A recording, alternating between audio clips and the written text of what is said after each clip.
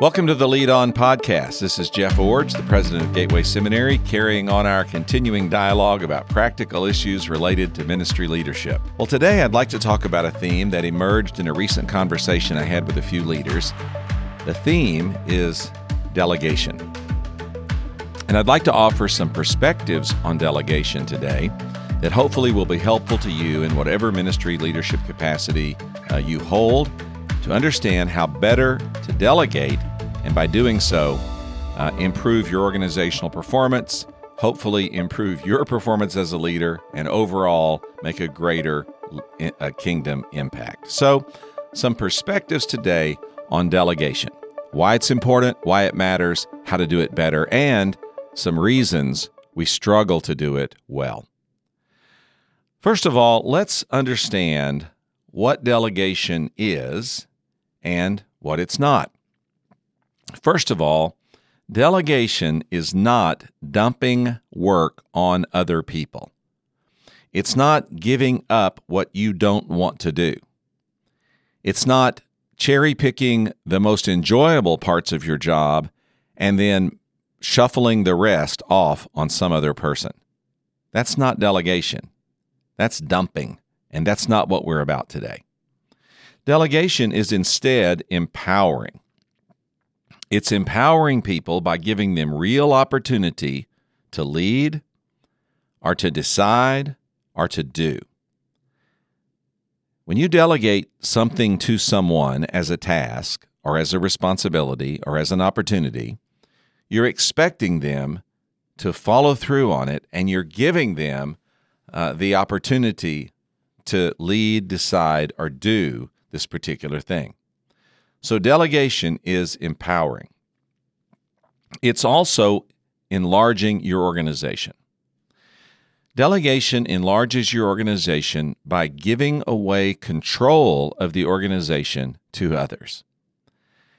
You know, as a president, I am responsible for everything that happens at Gateway Seminary, but I do not control everything that happens at our school.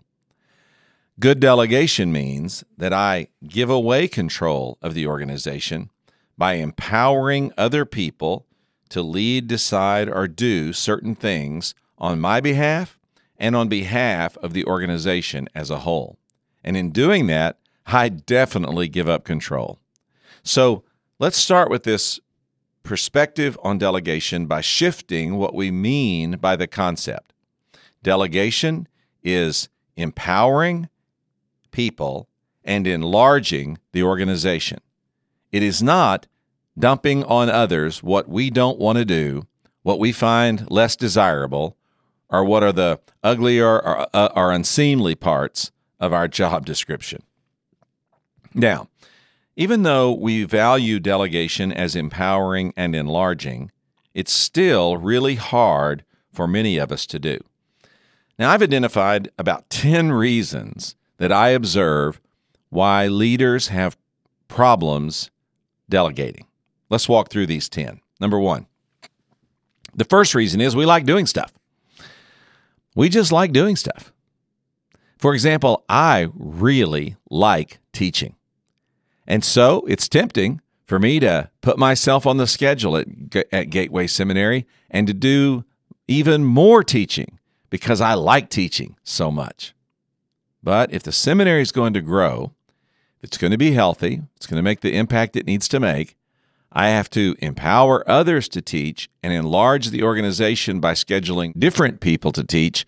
And while I might really like doing it, the organization is healthier and the impact is greater when I don't do it so much. What do you like to do? Oh, I love preaching. I like administrating. I enjoy counseling. I really like problem solving. I like financial detailed analysis. Well, some of what you like to do, you should be doing. But just because you like doing something doesn't mean it's automatically what you should be doing for the good of your organization. So one of the reasons that delegation is difficult is we like doing stuff. A second reason is that we get value, our esteem, from doing things for other people. We feel good about ourselves when we do something for someone else. And so we don't want to delegate that away, because if we delegate a task away that we really enjoy doing and people value or esteem us more highly when we do those things, then naturally we're going to want to hold on to those tasks. A third reason delegation is difficult is we like being appreciated. We like people to pat us on the back and say, "Job well done. We noticed that. Thank you for doing this for me." We like being appreciated. We like being noticed. Who doesn't like a word of appreciation or someone saying thank you for something that we've done? Well, when you delegate away the work that people see you doing and other people do that work, then they get the accolades and you may not feel as appreciated for who you are as a leader. Another reason that ministry leaders particularly have a problem delegating is we don't make anything. So doing something makes us seem useful. We don't make anything. At the end of the day, we don't produce a certain number of cartons of product that we can turn out and say we met the quota. We don't produce any tangible thing. We work with people. And conversion and sanctification are sometimes hard to measure. And relative aspects of spiritual growth and even relative aspects of numerical growth in a congregation or in a ministry are sometimes really hard to measure. So because of that, if there are a few things that we do that really are quantifiable and measurable, it's hard for us to delegate those away, because if we do, it may not seem like we're really doing anything in the organization except telling other people what to do, and nobody really wants to be known for that. Well, here's the fifth reason that we have a struggle with delegating, and that is, frankly, we're arrogant. We think we do everything well. Now, of course, you wouldn't be this way, but I'll confess to it.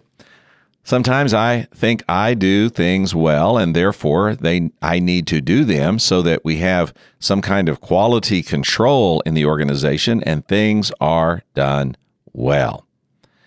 I once worked with a pastor who worked himself literally into an emotional and physical breakdown because he could not delegate. And when I asked him, "Why don't you let some other people in your church do some of these tasks?" he said, "Because things have to be done right. Therefore, I need to be involved in doing them." Oh, man, how arrogant.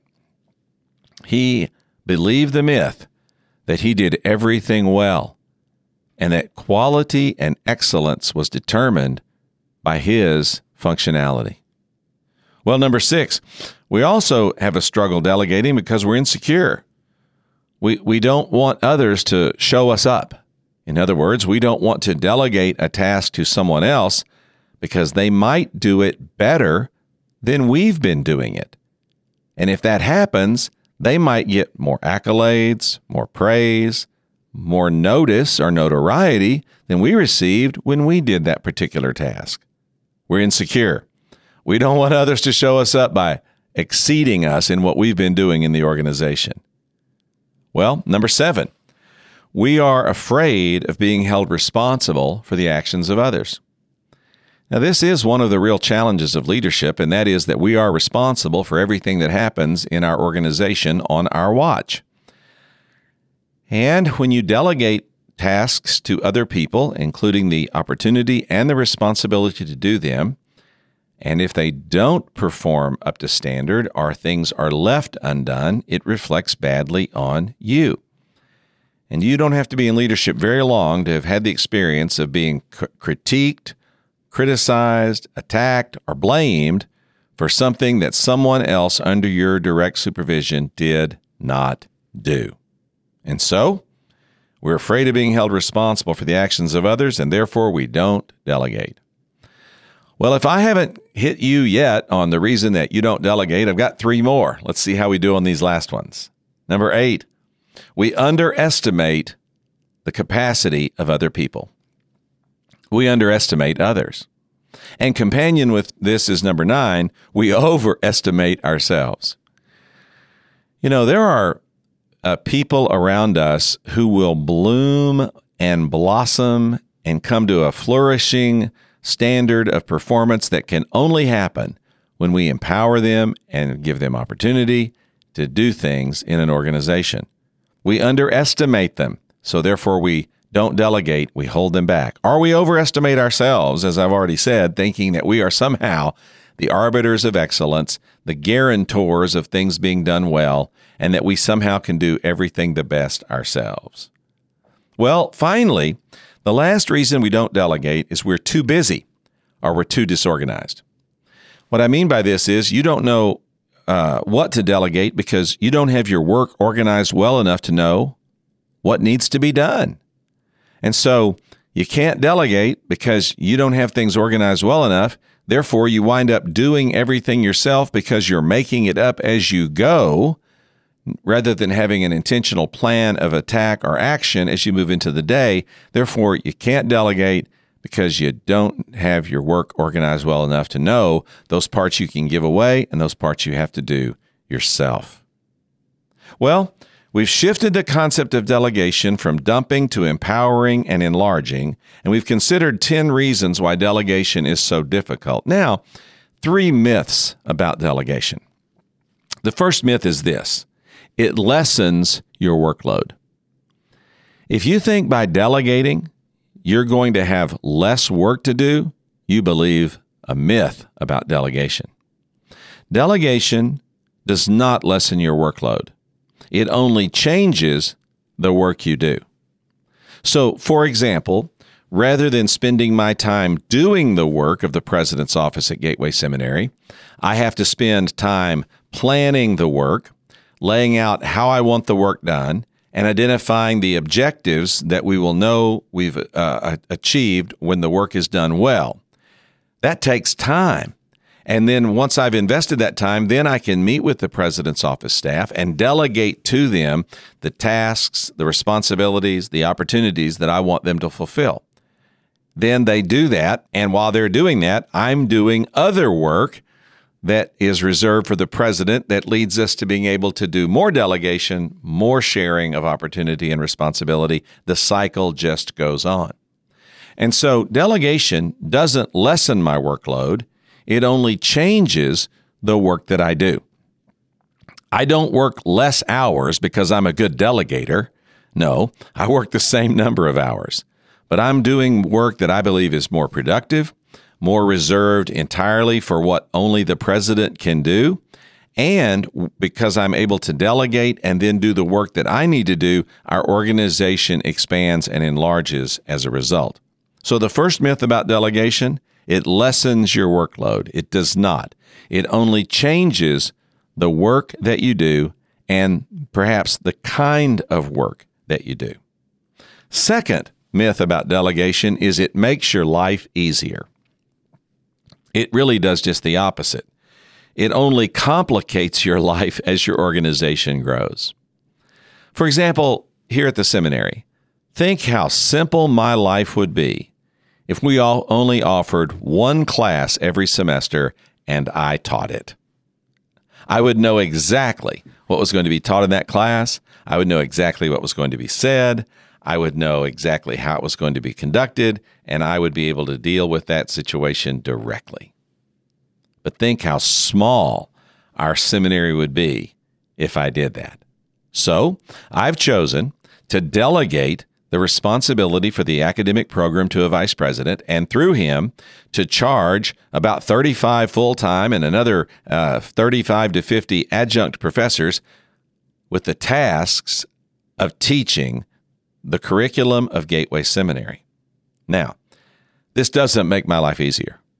Believe me, it only complicates my life, because now I have a lot of people with a lot of different expectations and a lot of different performance levels and a lot of different perspectives, all out there teaching for which I will ultimately be held responsible. So if you think delegation makes your life easier, you are believing a myth about delegation. It doesn't make your life easier. It only complicates your life as your organization grows. Then here's the third myth. Delegation saves time. It does not save time. There is no way to save time. There is only a way to use time differently. And so delegation doesn't save time. It just changes the way you use your time. So that when you delegate opportunity, responsibility to others, and they fulfill those things, yes, you're not now spending time doing those things, but you should be spending time productively doing other things. So there is no possible way to save time. There is only different ways to use time.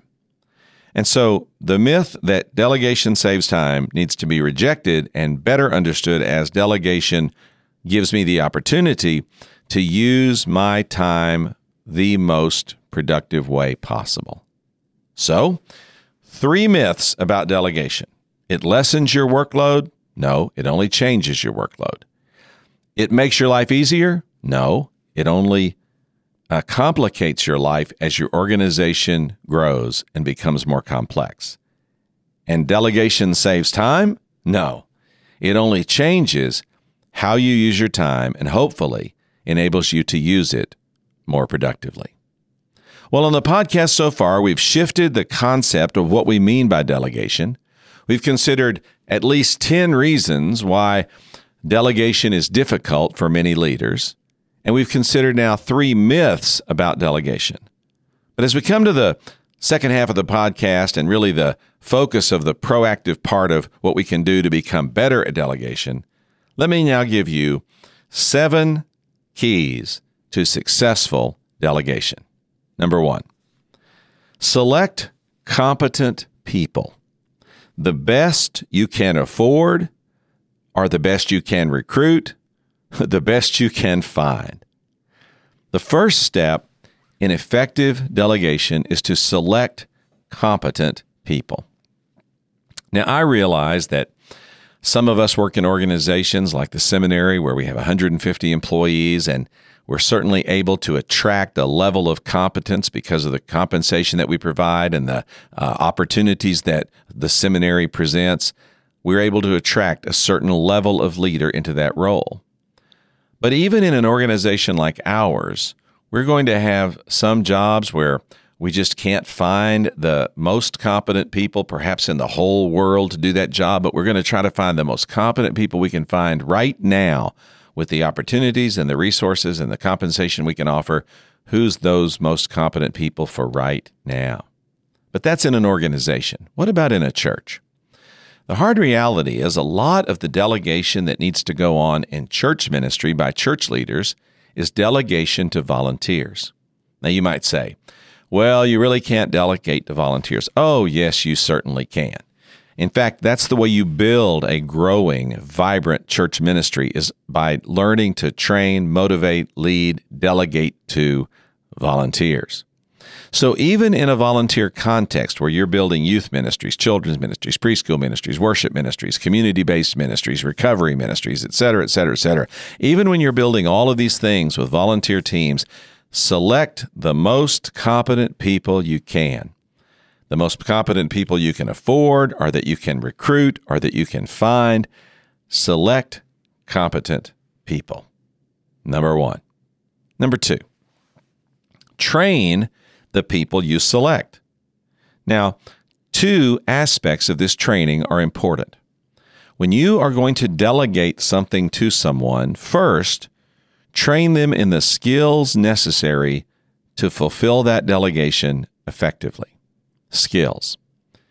This means you may need to teach someone how to read curriculum, or how to understand lesson planning, or how to organize a schedule for workers, for example, in a preschool.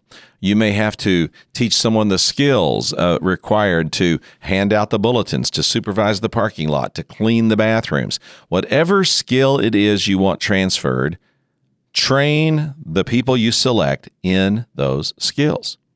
But secondarily, and perhaps even more importantly, you also have to train the people that you select in the culture and in the expectations you have in the context of that work culture that you're creating.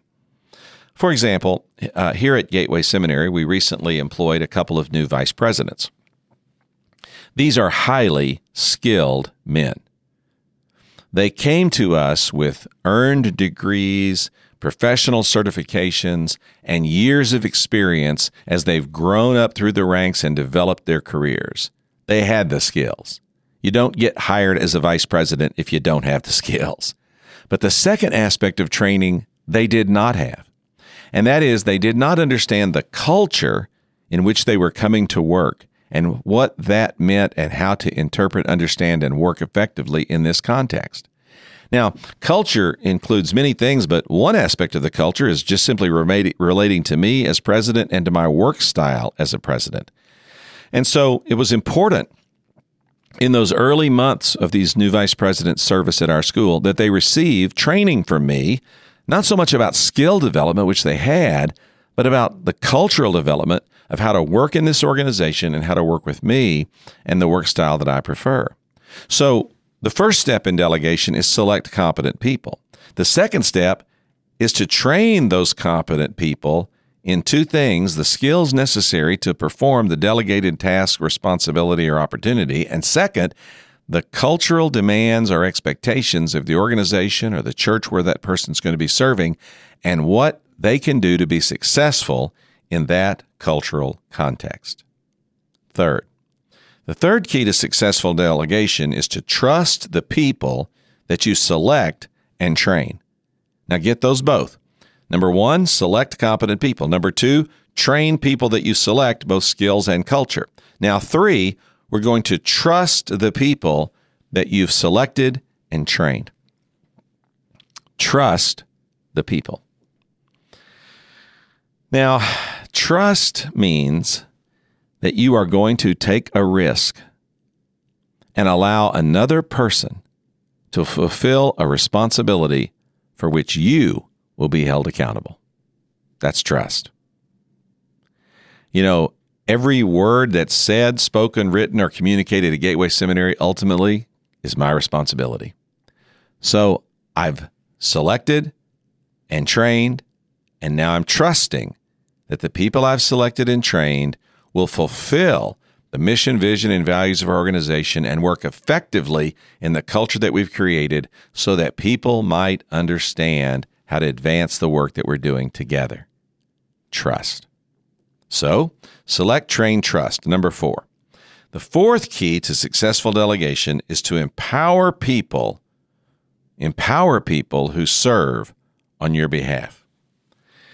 Now, empowering means two things. First of all, it means that authority that you give another person has to equal the responsibility you've also given that person. Authority has to go with responsibility. For example, here at the seminary, I tell our vice presidents, I want fully empowered vice presidents. Fully empowered. That means they have significant responsibility that's been placed on them, and they have the authority to make the decisions in their area. Authority and responsibility. Now, because I've selected competent people and trained them, and I trust them, they have a sense of where the boundaries are, and when they need to come and talk with me about something before they exercise their authority or fulfill their responsibility, I'm certainly open to having those conversations. But I don't want them thinking that every time anything goes wrong, they have to come running to me. They have the authority and the responsibility, and that's part of being empowered to do your work. Now, maybe you've been in a situation where you've been given significant responsibility but no authority to fulfill it. Or maybe you've been given significant authority but no clear responsibility of what you were supposed to do. Both of these things have to go together. And so let's say that you are selecting a new person to be the children's ministry director of your church, and you have trained that person both in skills and culture to work in your organization, and now you're trusting them to fulfill the training they received because of the selection process they've come through, and now you're going to empower them, meaning that this person is told as a volunteer leader in our organization, you have both the authority and the responsibility to do your job, meaning you can select the people who work with you. You can make recommendations to the church about financial and make requests about financial needs that your area of ministry may have. You can problem solve with parents who are difficult and sometimes have to be managed. You can do whatever you need to do. You have the authority and the responsibility as a volunteer leader in our ministry organization or in our church to do what's needed. That's part of empowering people, is you make sure they have both the authority and the responsibility to act. The second part of empowering people is that you make sure they have the resources to support the expectations you have in their position. Now, resources, primarily in an organization, mean two things: money and people. So you want to make sure that when you empower someone, you delegate to them in such a way that you've empowered them to have both the authority and responsibility to do a particular task, that you then also empower them by making sure they have the resources necessary to support and meet, fulfill the expectations you have for that position. And those resources normally mean that they have both the money and the personnel to get the job done. Nothing is more discouraging to someone to have something delegated to them and then be told that they do not have the resources available to them to do the job. Now, every organization faces resource shortage. I understand that. But that also means you have to dial back the expectations so that the resources and the expectations come together and meet each other. Well, number 5, a fifth key to successful delegation is to supervise consistently, meaning that you coach and correct a person that you've delegated a task or responsibility or an opportunity to, that you coach and correct them rather than criticize and demean them. When you delegate an opportunity or responsibility to someone, come alongside them and coach and correct as they go along. Don't just criticize and demean them if they don't perfectly fulfill the responsibility that's been given. Even if you select competent people, train them to lead, trust them to lead, empower them to lead, they're still going to need supervision, constantly, consistently, present in their lives, where they understand that someone is holding them accountable, someone is providing them support, someone is giving them good supervision. That doesn't mean that you criticize or demean them. It does mean that you coach them and correct them and keep them on track with the delegated tasks at hand. Number 6, another key to effective delegation is to expect mistakes, fix them, and affirm continued effort. I recently had an employee here at Gateway Seminary that made a mistake. And so I asked to see that employee, and I said, hey, in this particular decision, you made a mistake. This is what you did, and this is why it doesn't meet our cultural expectations and why it's revealing to me that you have a skill that we need to sharpen so that you can do your job better in the future. So let's clarify the cultural expectations of how we do things at Gateway, and then let's talk about, do you need any help to learn the skills to do this better next time? Well, after that conversation, we had discussed the mistake, we had developed a plan to fix the mistake, and then I said, now, I know you can do this.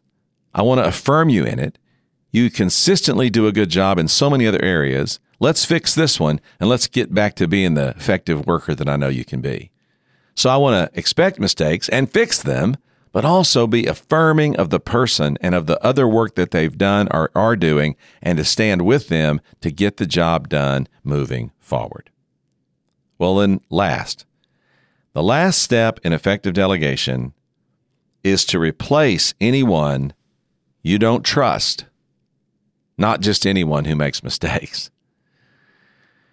So, who do you replace when you've delegated something to someone and you just don't think it's working?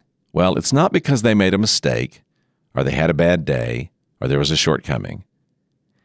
You replace someone in your delegation line of communication when you no longer trust them.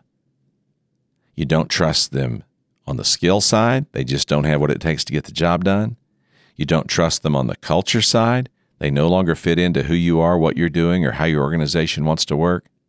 You just don't trust them anymore. You don't trust them because they've failed a repeatedly number of times, and even though you've fixed the mistakes and corrected them and affirmed them and encouraged them, they still keep making the same or similar mistakes? Those are people that have to be replaced.